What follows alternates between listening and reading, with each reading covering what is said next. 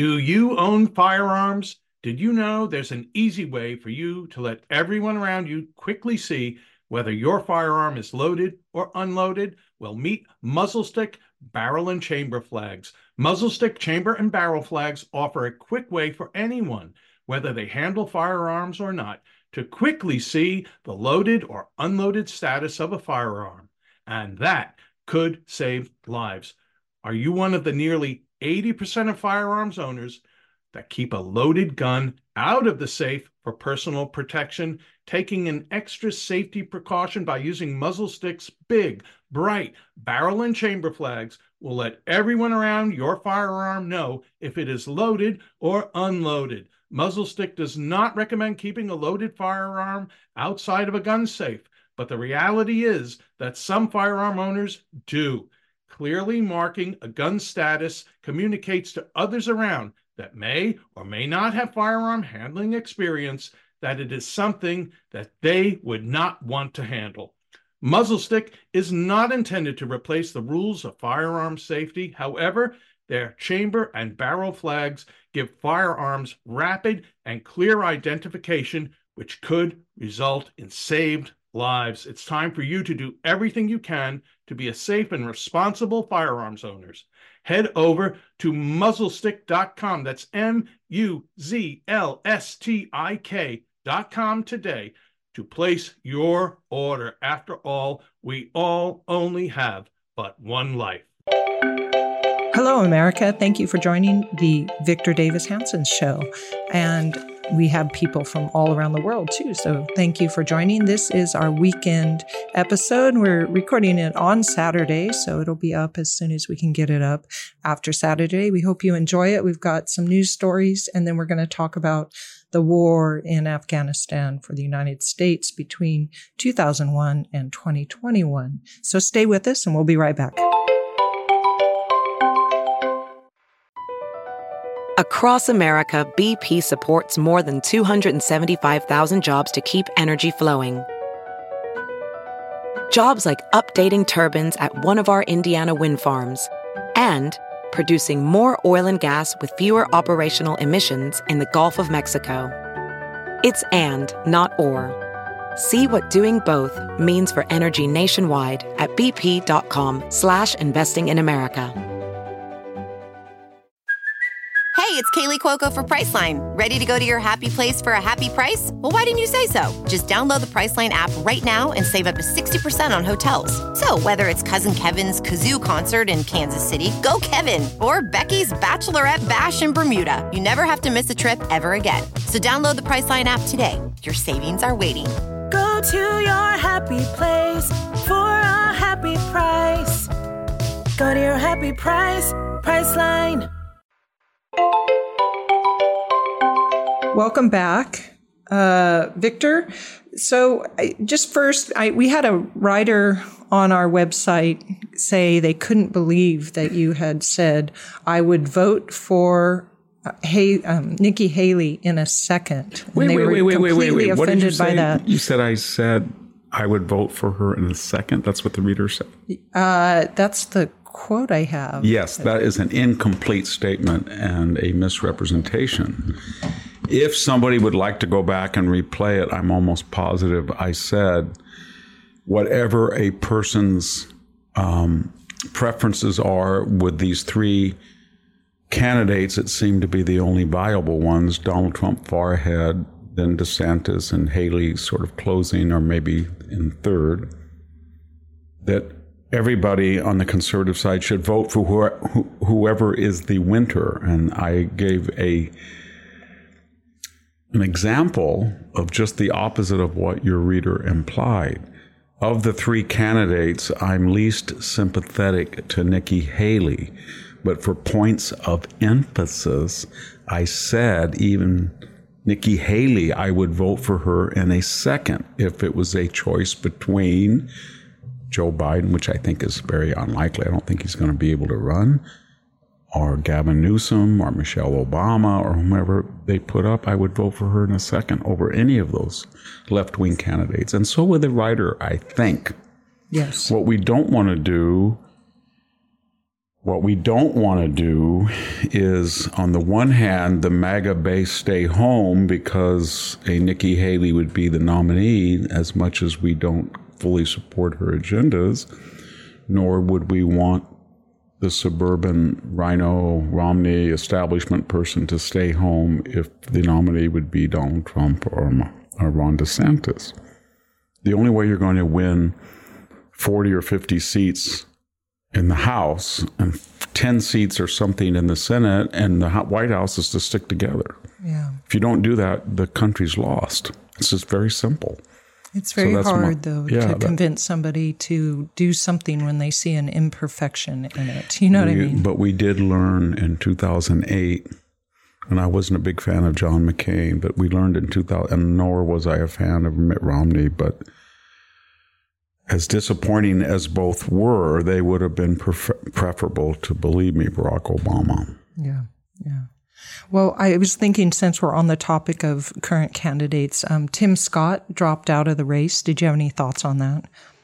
He's a very nice guy. He's a capable senator, but he never was able to resonate beyond his personal story. So every time he gave a speech, it was very emotional and moving, but he said, even a person like me, a black, impoverished, rural resident from the South, could come to such prominence is a testament of the wonders of this country. And we heard it, and we heard it, and we heard it, and it was wonderful.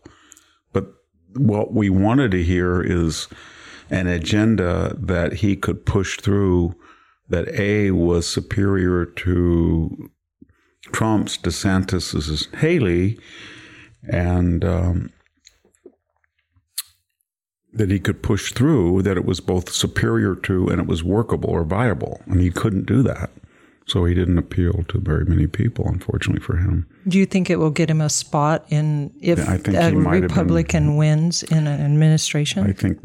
I think he was aiming for higher billet than that he felt that if Donald Trump is the likely nominee and he was ahead, and he never really criticized Donald Trump, and I think he expressed clear intentions to support him, that a white controversial Manhattanite would be balanced by a black Southerner. Yes, absolutely. Yeah, absolutely. So on the next subject, Biden, I know we've talked about the visit of Xi, or G, however you say that name. But anyways, his visit to San Francisco, which seemed it seemed a very short visit, so he got away as fast as he could. But nonetheless, after the visit, Biden had a news conference, and he seemed to be bumbling around, and I noticed that there was absolutely no attempt to hide the pre-chosen reporter of a question and the matching answer, which Biden read off of his notes. And I was wondering if you had any thoughts on that conference. Well, I had said that he was failing at a geometric rate, not arithmetically. And I think if you look at his performance, the APAC conference in San Francisco this past week, and compare it to what he was doing 6 months ago, a year ago, 2 years ago, it's obvious he can't perform. He doesn't. Every time he gets up on the stairs to the dais, it's a 50-50 whether he's going to fall. He's fallen 2 or 3 times. And when he finishes the speech, you don't know where he's going to go. He doesn't know where he's going to go. Sometimes he exits stage left. You usually go into a speaker's podium, and then you go the opposite direction. But he turns around, and it's very sad. He's saying, who's going to rescue me? That's his attitude. What am I going to do? And this man is in charge of 7,000 nuclear weapons. He has no idea where he is. And then when he gives the speech, you can just anticipate that his handlers are thinking, make sure that he doesn't read the question and the answer, because we've got the reporters to give the questions in advance secretly. And here are the questions, and sometimes he doesn't know that. Or he'll read the prompts, turn left, talk, face the crowd. He'll read that out loud.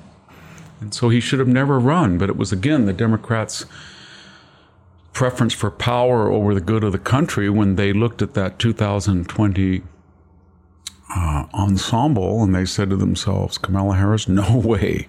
Cory Booker, no way. Julian Castro, no way. Pete Buttigieg, no way. Elizabeth Warren, no way. Bernie Sanders, no way. They're going to frighten people. Joe Biden, well, yes, he's senile, but we can prop him up and get the Obama puppeteers out, and they can program him, and that's what they thought would work, and it might have worked, but he's running out of gas, and I don't think he's going to be able to pull it off in a second term, and I think it's really debatable whether he'll finish his first term. Yeah. Well, he seems to have his adopted son, Gavin Newsom, if I can borrow something from Roman history. I don't understand that. Yeah, he's embraced Gavin Newsom, but Gavin Newsom doesn't look too well because you don't become inert when people are saying there's human feces all over the streets of San Francisco. There's homeless people that are injecting and fornicating and urinating and defecating. There's smash and grab at random all over. You can't go into a pharmacy. It's either closed down or it's behind a cage, all the things you need. It's a dysfunctional, dystopic city. And he said, it may be that, but it's not going to be for a week. And I'm going to clean it up and everything because you people of San Francisco are not nearly as important to me and my presidential aspirations as showcasing the Chinese leader. Yep. And that's what he did. Yeah, and he said, you think I'm cleaning it up for Xi? Well, that's, quote, true, because it's true.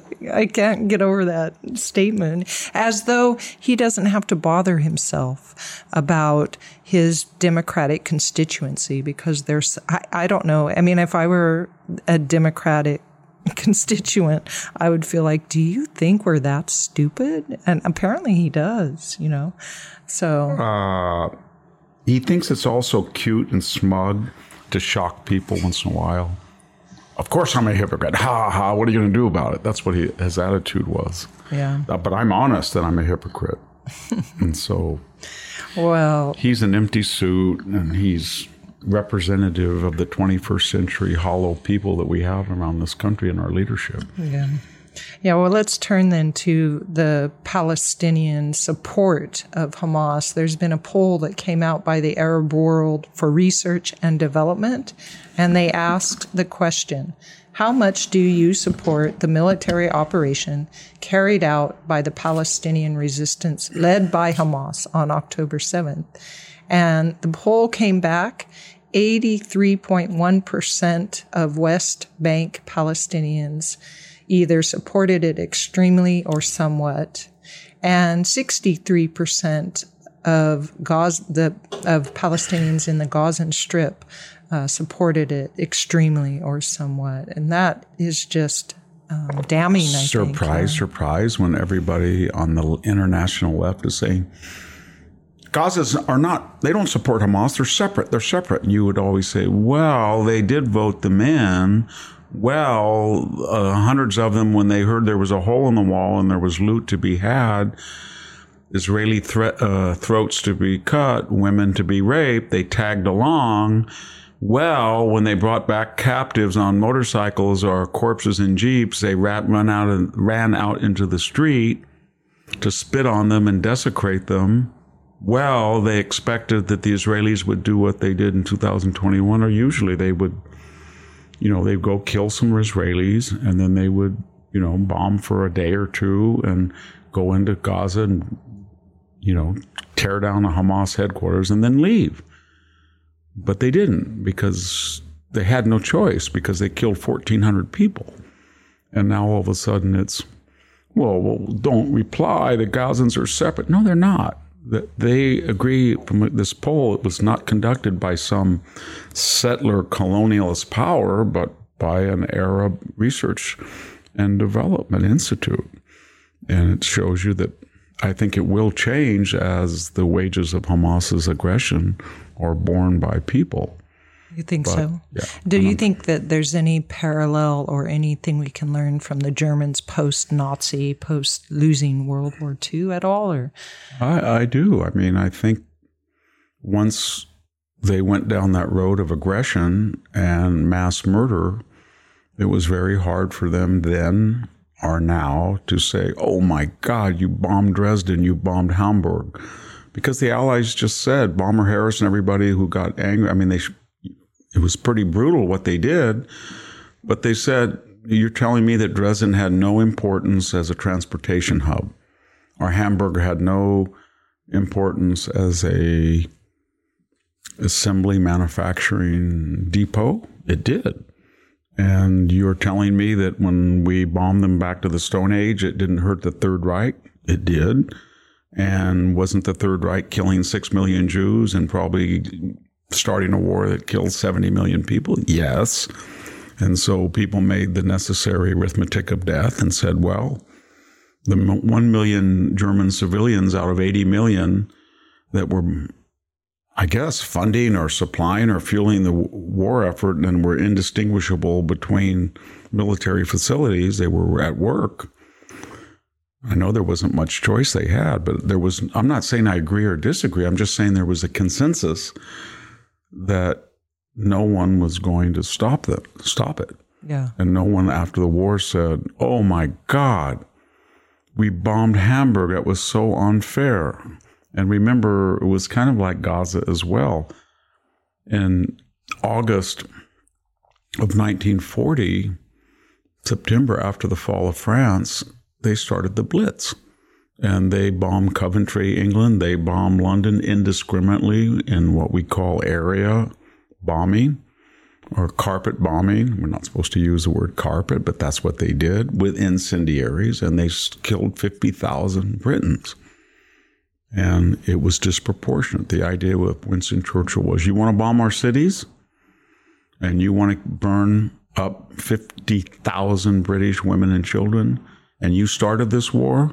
I guarantee you we're going to have fighter escort, and we're going to have Lancaster bombers, and we're going to pay you back in kind. But it will be disproportionate. Disproportionality wins wars. Proportionality means Stalingrad or trench warfare in World War I. It's the way it is. So this idea that, why is the Israeli disproportionate? They've killed more Gazans. We have a right to go over there and slit their throats and rape them and decapitate them and commit necrophilia on corpses, but they don't have a right to kill more than what we did. No, that's not the way war works. I'm sorry. It's called deterrence. No. Yeah. Once you are an aggressor, you have to be defeated in a disproportionate fashion so you don't do it again.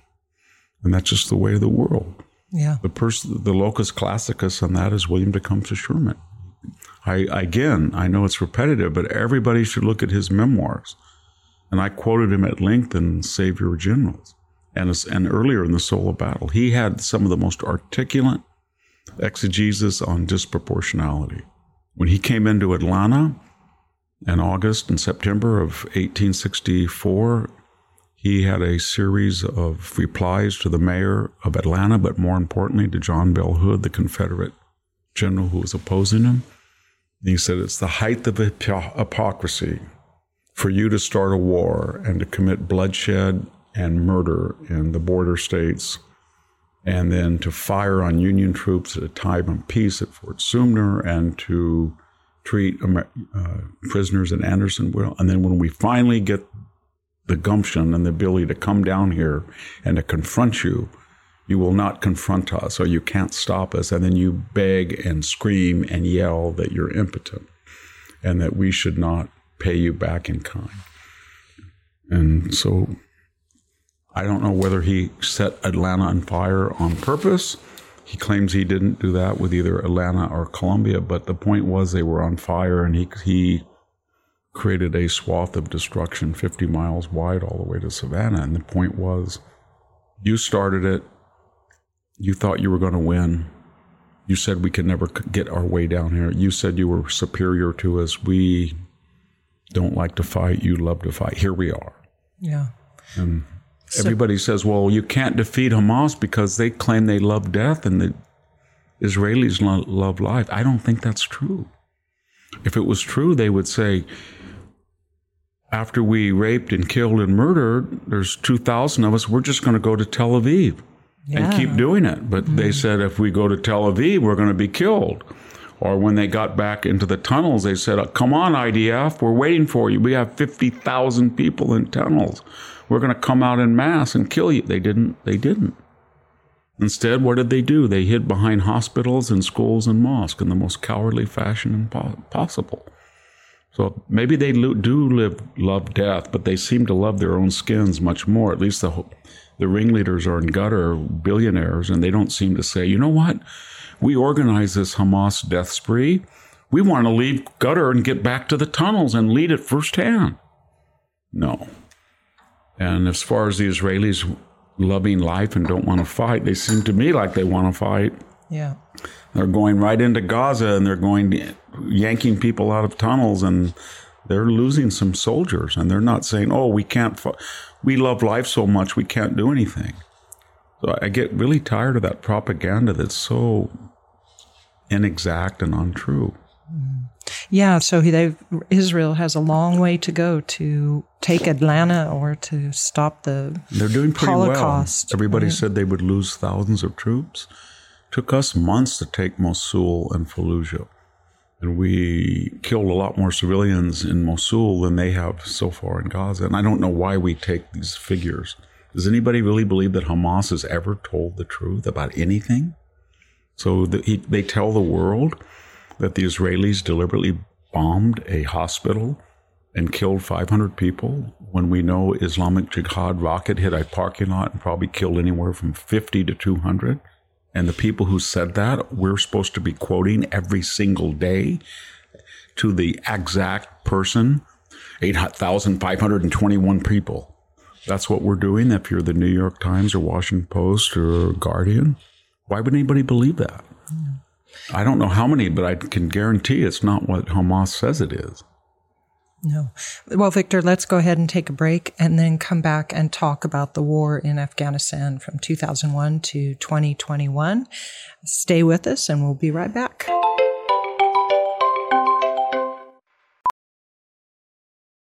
Ophthalmologist Dr. Strauss has seen firsthand how the metaverse is helping surgeons practice the procedures to treat cataracts. Cataracts are the primary cause of avoidable blindness. He works with a virtual reality training platform developed by Fundamental VR and Orbis International to help surgeons develop the muscle memory they need. The result? More confident, capable surgeons. And even more importantly, patients who can see. Explore more stories like Dr. Strauss's at meta.com/metaverseimpact. As you write your life story, you're far from finished. Are you looking to close the book on your job? Maybe turn a page in your career?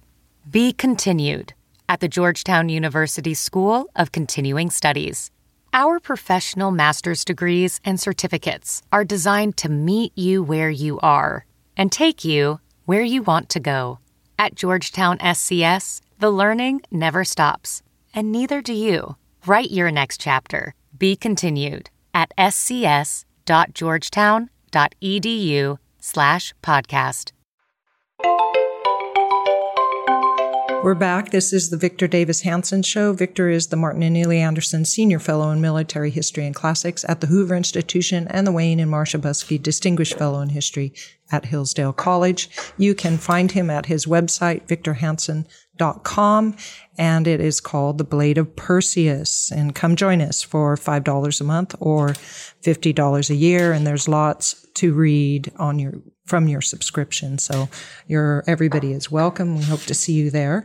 Victor's, the war in Afghanistan, I know we talked about the Soviet one in the 1980s, but now we're looking at the American conflict in Afghanistan after 9/11. And I know that one of their goals was to get Osama bin Laden, but it seemed to spread beyond that as their goal. And so I was wondering, partly I think myself, I guess, and your listeners may not really quite understand what the beginning and the end of the war was and who was on what side, not so much the American and the coalition, but who was on the side of the Taliban, because it seemed sort of decentralized in that the war was being fought from all directions. So who was on what side and who won?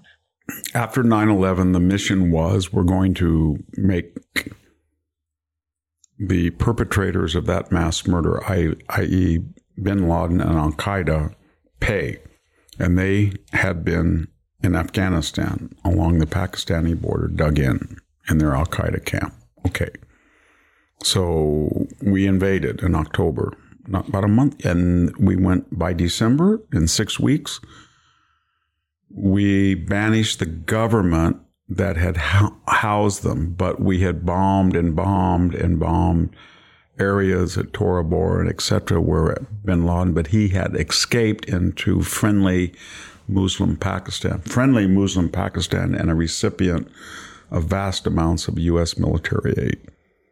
And the Pakistani government, as all Islamic governments do with us, say, I don't know what you're talking about. We've never seen him. And we find out, as you remember, a decade later, he's right there in a compound in Pakistan, right under their noses, protected by the Pakistani government.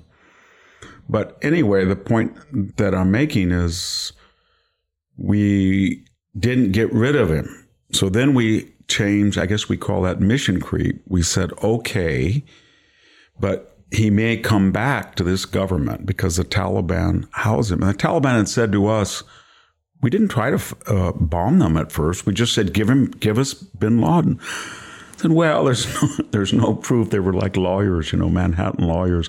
We have to be 99% of your legal. Go to court and show that he did this, even though he was bragging about it at the time. So we said, okay, we're going to get rid of you.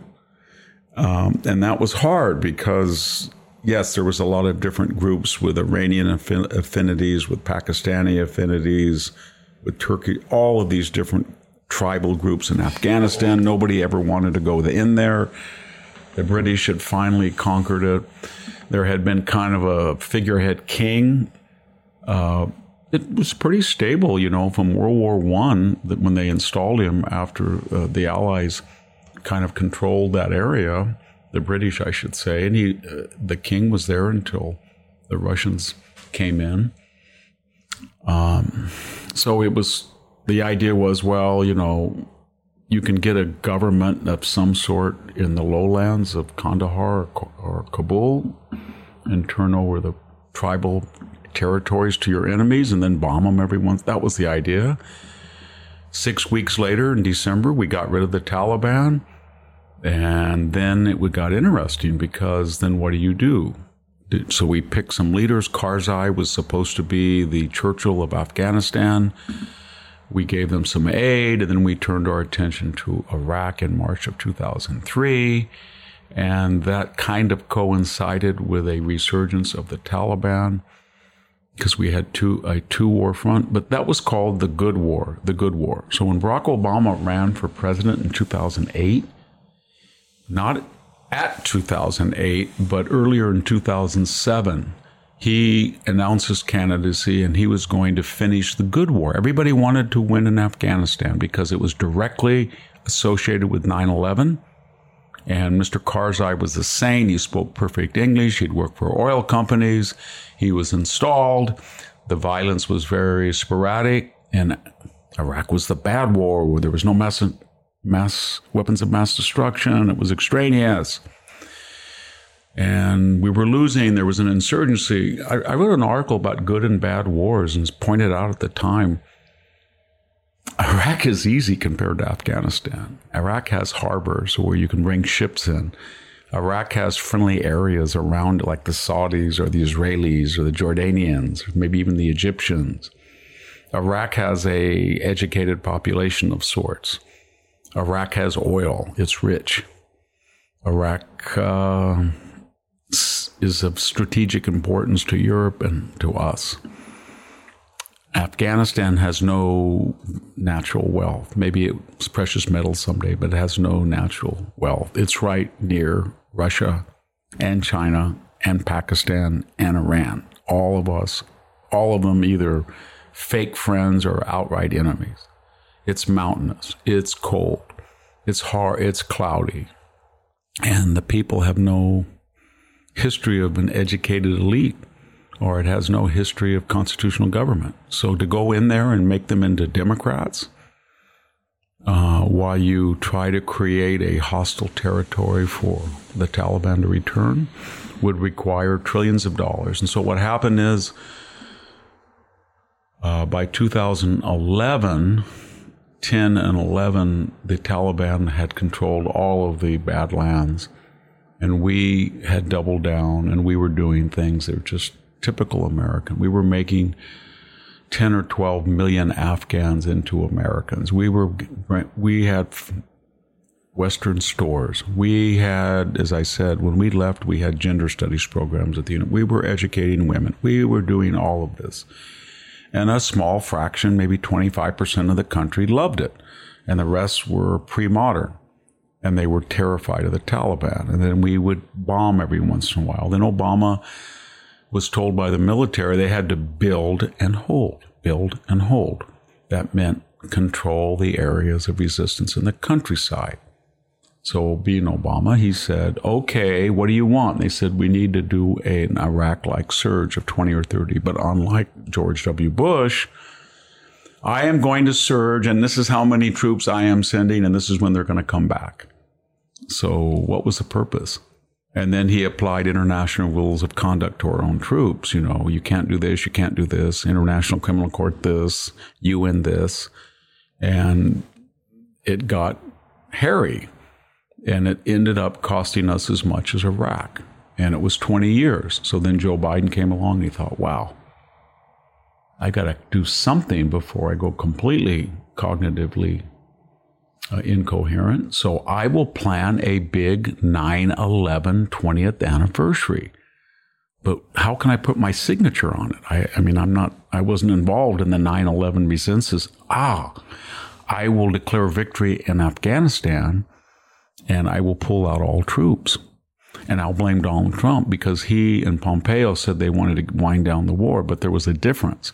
They were bombing when they told the Taliban, basically, we're going to go into Bagram Air Force Base and don't try to screw around and kill Americans.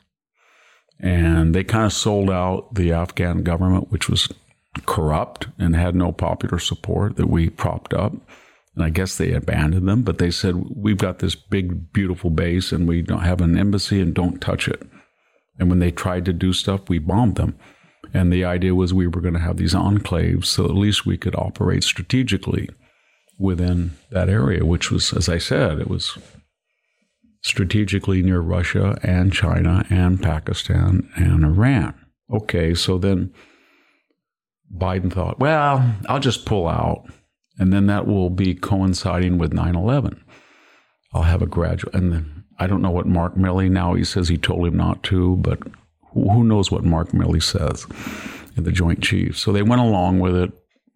We yanked everybody out after 20 years, 19 years, 10 months or something.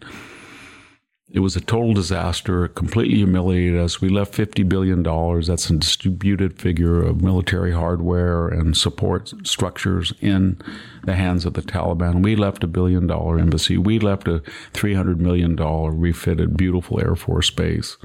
And we left 10 million westernized Afghans at the hand of the Taliban and probably 100,000 Afghans who were directly helping us and probably hundreds of contractors who of various national identities who didn't get out. We don't know the fate of any of these people. And we just left. And then, as I keep saying, we left our pride flag, we left our George Floyd murals, we left our gender studies program. And the world looked at that and they said, international relations, diplomacy, strategy are all interconnected. When a nation that's powerful shows weakness in one place, it should be exploited in another. So Vladimir Putin massed troops. Joe Biden said, in perfect Kabul fashion, I don't know if I'll react. It'll depend on whether it's a minor or major offensive.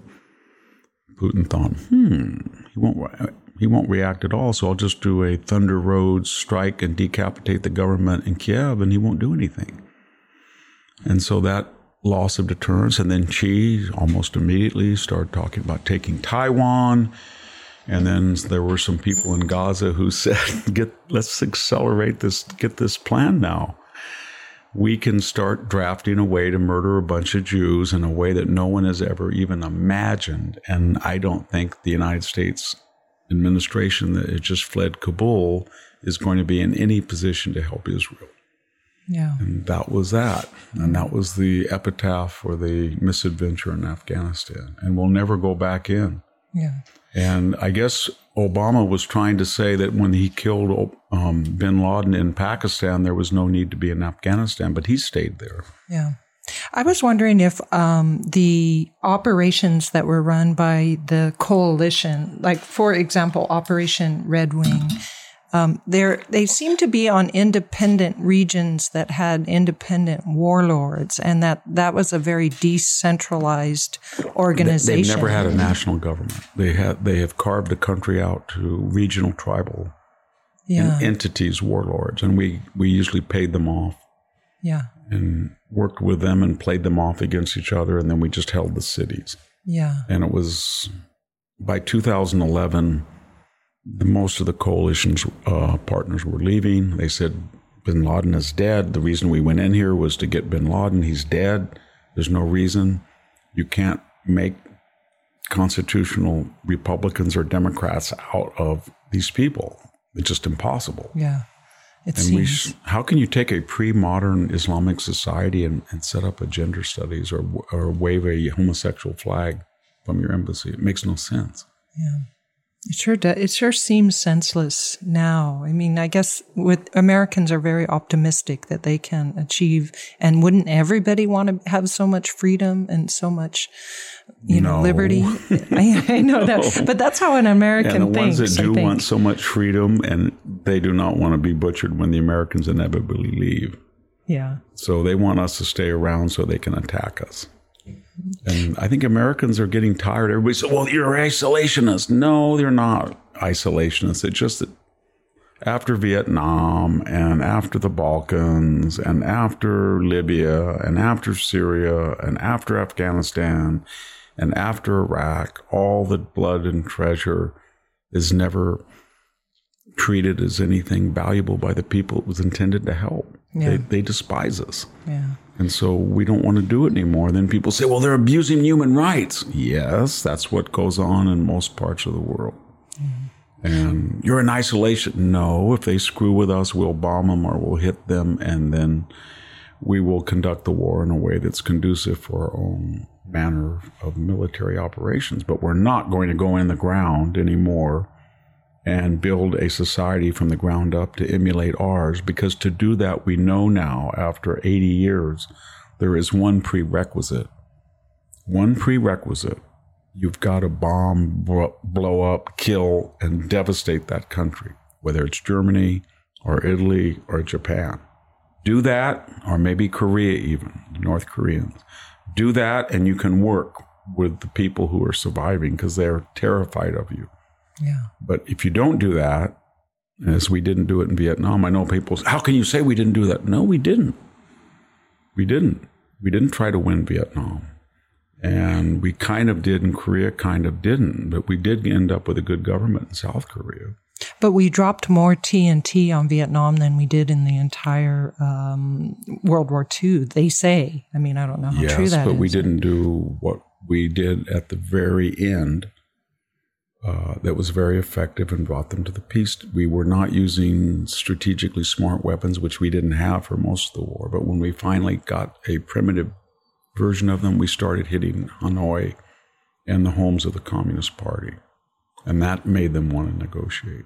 Yeah. So had we said to ourselves, this is where the supplies come in, these are where the elite leave, and we're going to wipe them out, it might have worked. Yeah. Well, back to Afghanistan, there is a movie out that quite a while ago, and I was wondering your opinion on it. It was called Lone Survivor, and in fact was about the Operation Red Wing. I was wondering if you had any thoughts on that. It's a Mark Wahlberg movie. He seems to do a lot of those types of movies. It's a very tragic movie because these outposts of special force type people were out on patrol, and they're out in the middle of nowhere on a mountain, and they start to operate as if they're Westerners, and when they see people that are civilians or paramilitaries that are going to report their position, they can't kill them. And so they let them live, and they follow the rules of war, and they're completely outnumbered, and they don't have access in this godforsaken mountain, hillside, etc., to get reinforcements. They don't know really what the strategic aim is other than to go after a aggressive tribal contingent of the Taliban. And so there were all but one person are killed.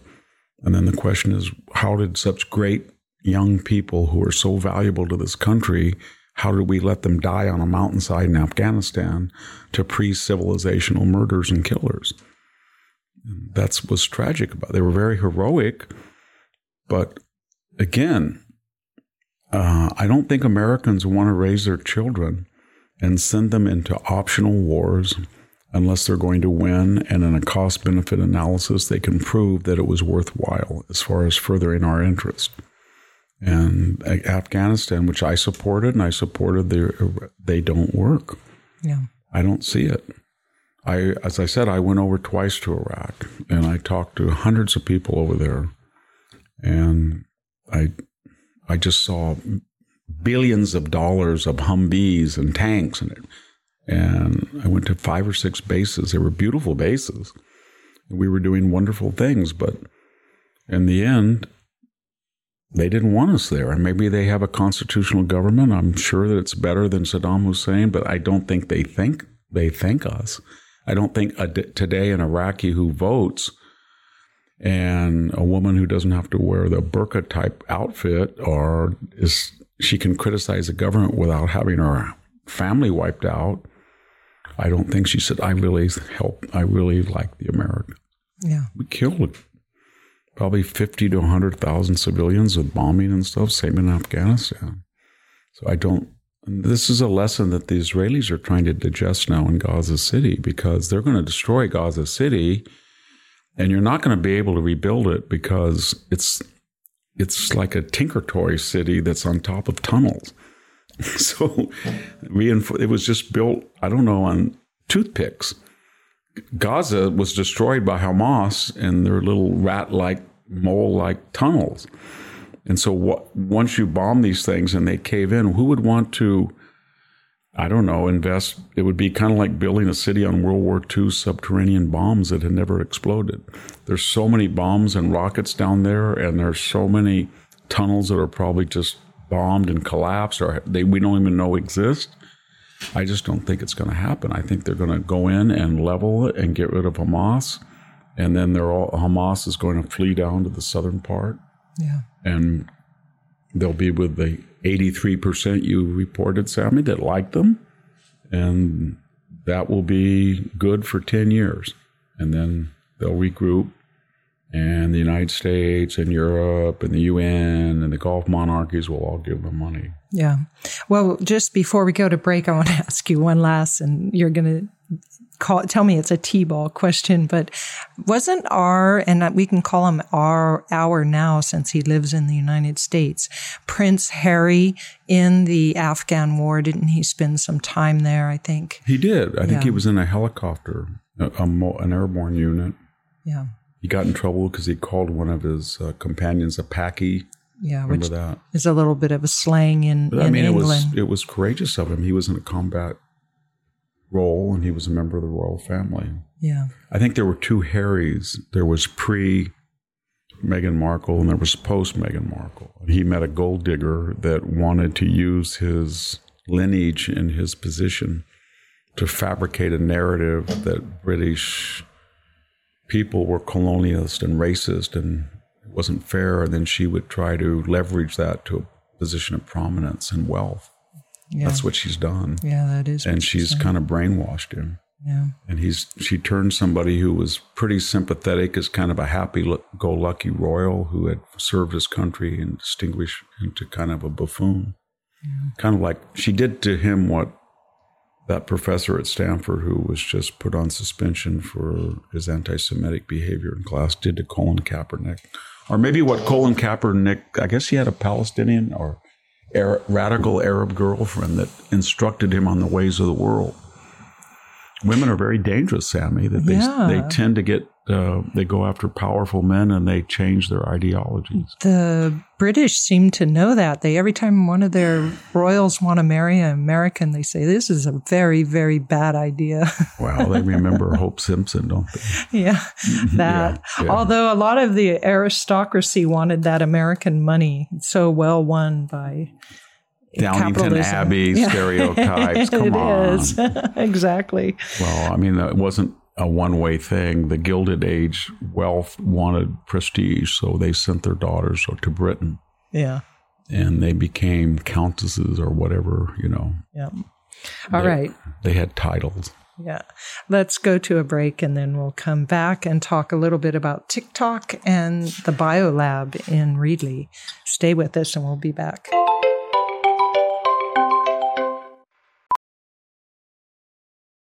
Professional welder Shayna Ford used VR training developed by ForgeFX to hone her skills as a welder. The more time that you spend practicing it, that's what separates a good welder from a great welder. VR training can help students like Shayna repeatedly practice specific skills. Virtual reality definitely helps because the more muscle memory that you have, the smoother your weld is. Explore more stories like Shayna's at meta.com/metaverseimpact.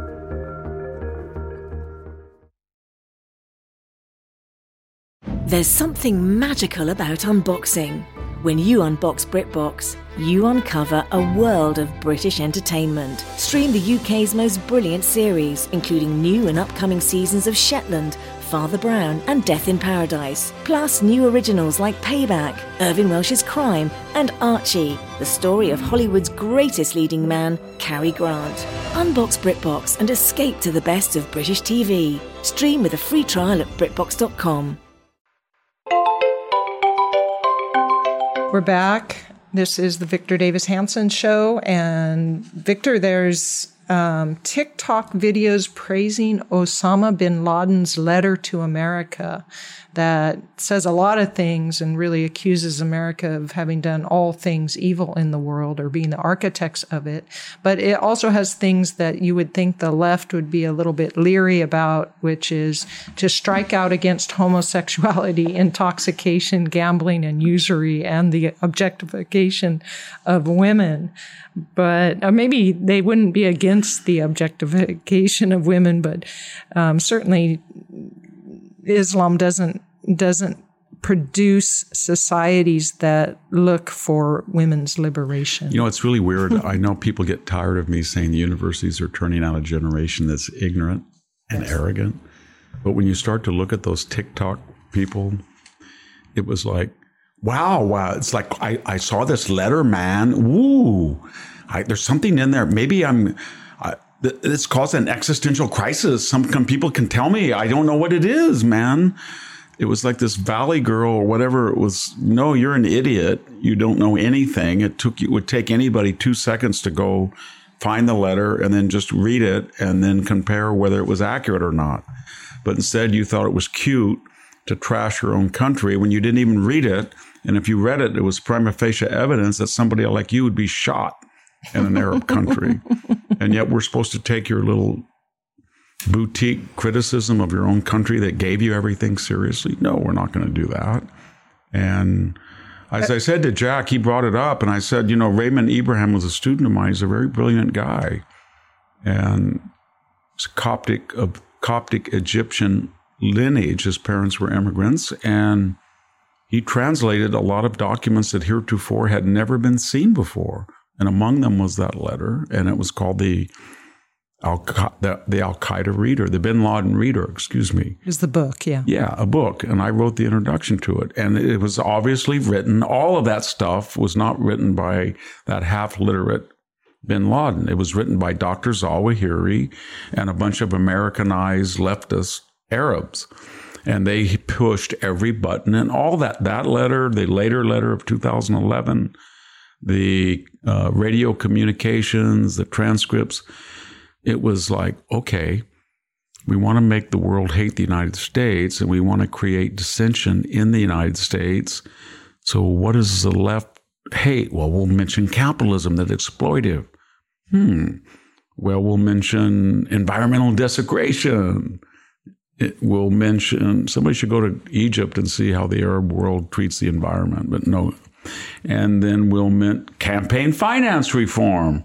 That's a winner. And they put all these ridiculous leftist talking points in, but they couldn't quite restrain themselves. They had to put in the Jews, and women, homosexuality and sodomy, and women. And so all these women on campuses that cheer on this stuff, like the Hamas Charter, they should read what the Hamas Charter says about women.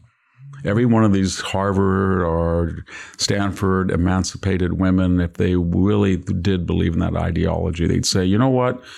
These people they're virtuous and they're being attacked by the Zionists, and I want to promote what they're trying to do. And so therefore I'm going to marry a man, and I'm going to cover up, and I'm going to do everything he has in mind, and I'm going to obey everything he says. I'm going to stay home and raise children for Hamas. To be killers. Exactly. That's the perfect picture. Megyn Kelly was really funny. She was quoted. Did you see her quote? Jack read it. What did she say? I'm not going to take you people seriously when your parents let you run wild, basically, and didn't educate you, and you're monsters.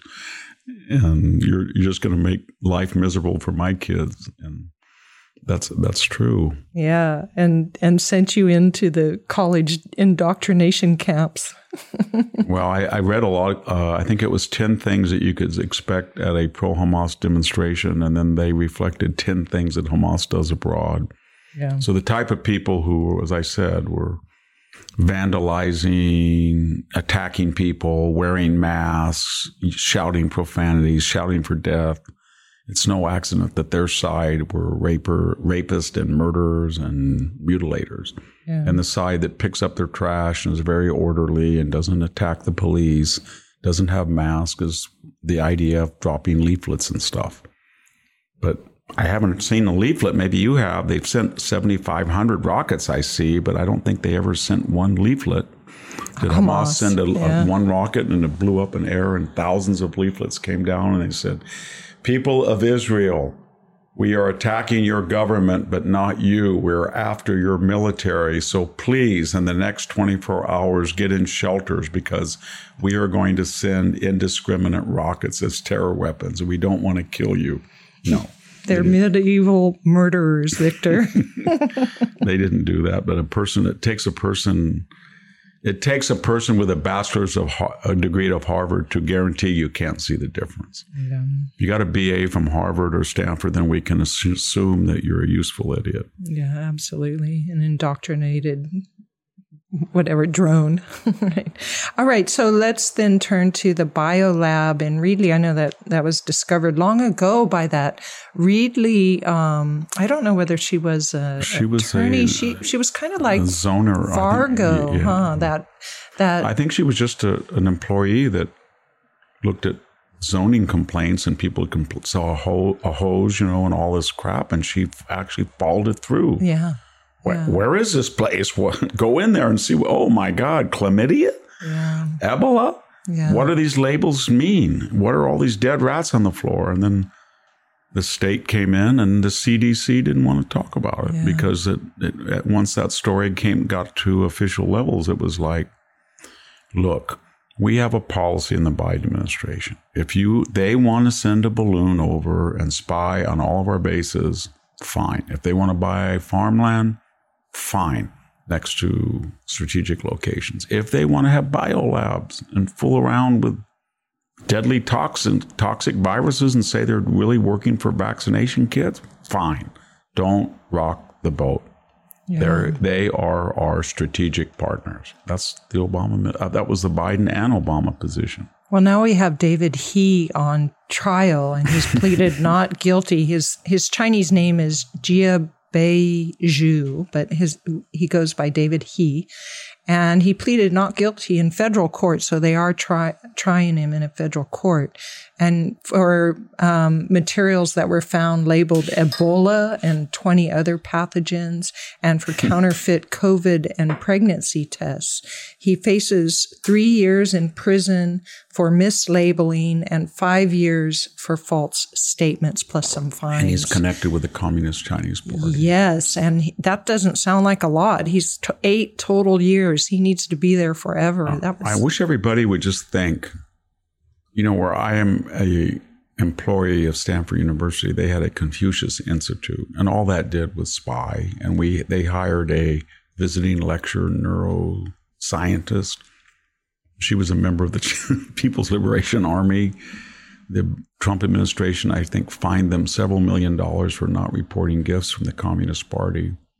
Why don't we just have a policy of reciprocity with the Communist Party? So we tell President Xi, if you send a balloon over, we're going to send a balloon over. If you want 380,000 students here that we can't monitor, you're going to let in 380,000 Taiwanese or Americans in your country.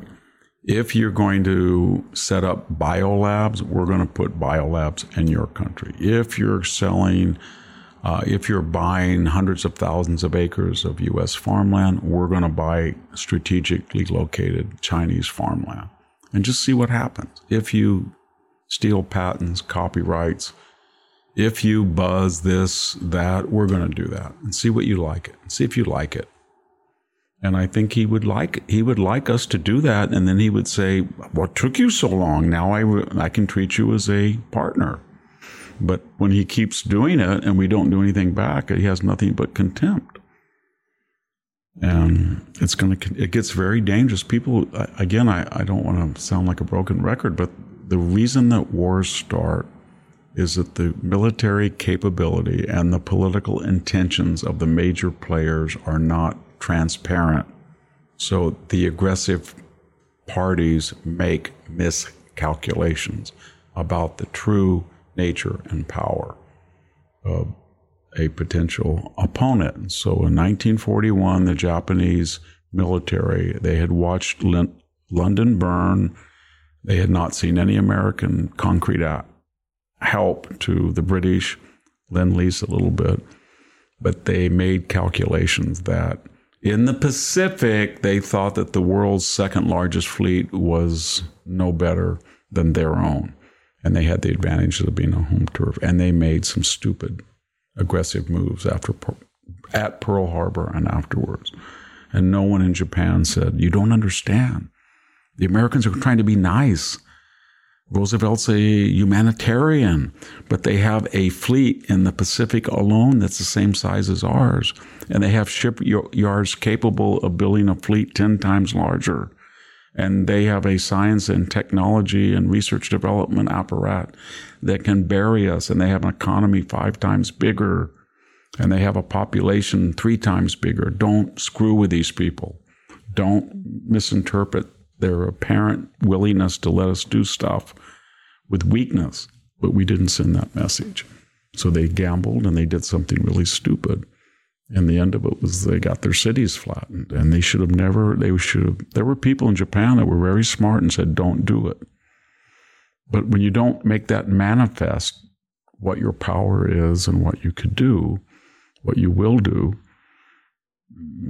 that's why let's face it, when Donald Trump upped the military budget and he jawboned NATO into spending more and he killed Soleimani and he bombed the crap out of ISIS and he killed 200 Wagner contractors in Syria, and he told Putin if he went into Ukraine, the following would happen.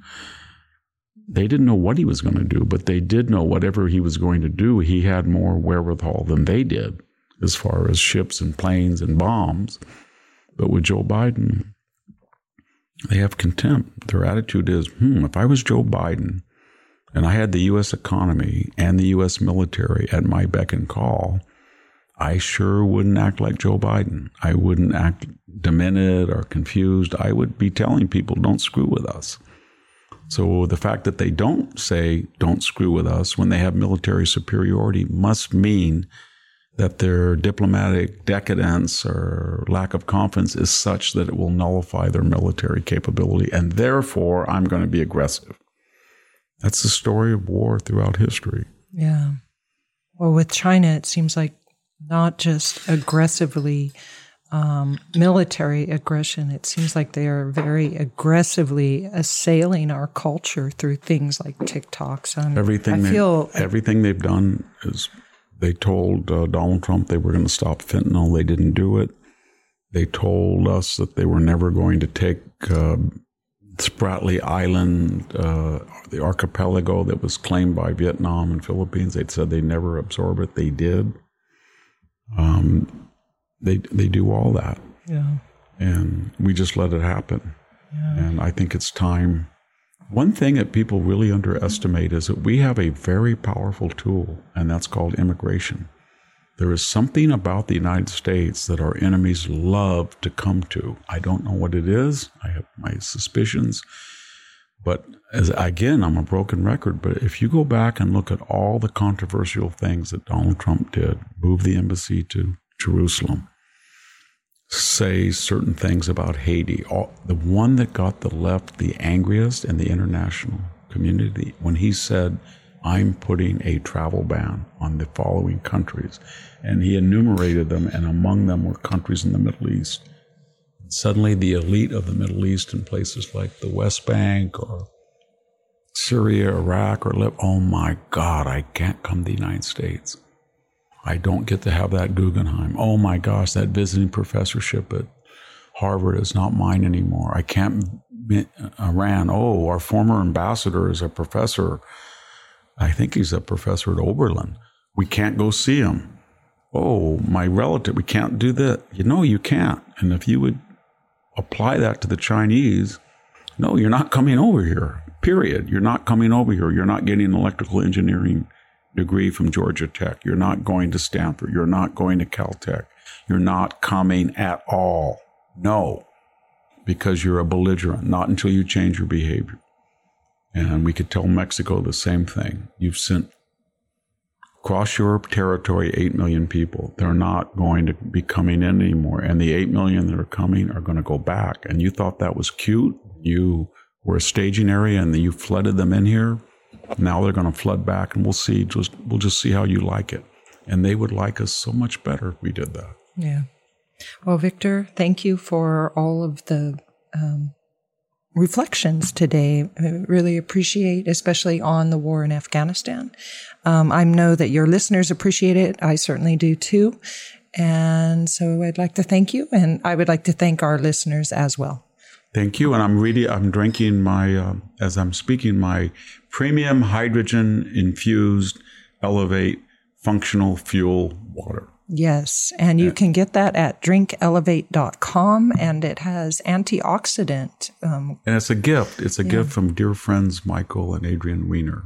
And they send it to me. Yeah. And I noticed that they send it in aluminum cans. And I've been noticing that lately, that if you go to hotels where they provide water, or, in the evening or something, everybody's turning to these aluminum cans. I think it's because of worry about plastic. Are they worried about plastics? Yes. I thought maybe something like that. Yeah. All right. Well, Drink Elevate. As opposed to aluminum toxicity in your brain. Well, maybe it's good to be just diverse on things. I guess. All right. Thanks, everyone. This is Sammy Wink and Victor Davis Hanson, and we're signing off. Thank you, everybody, for listening.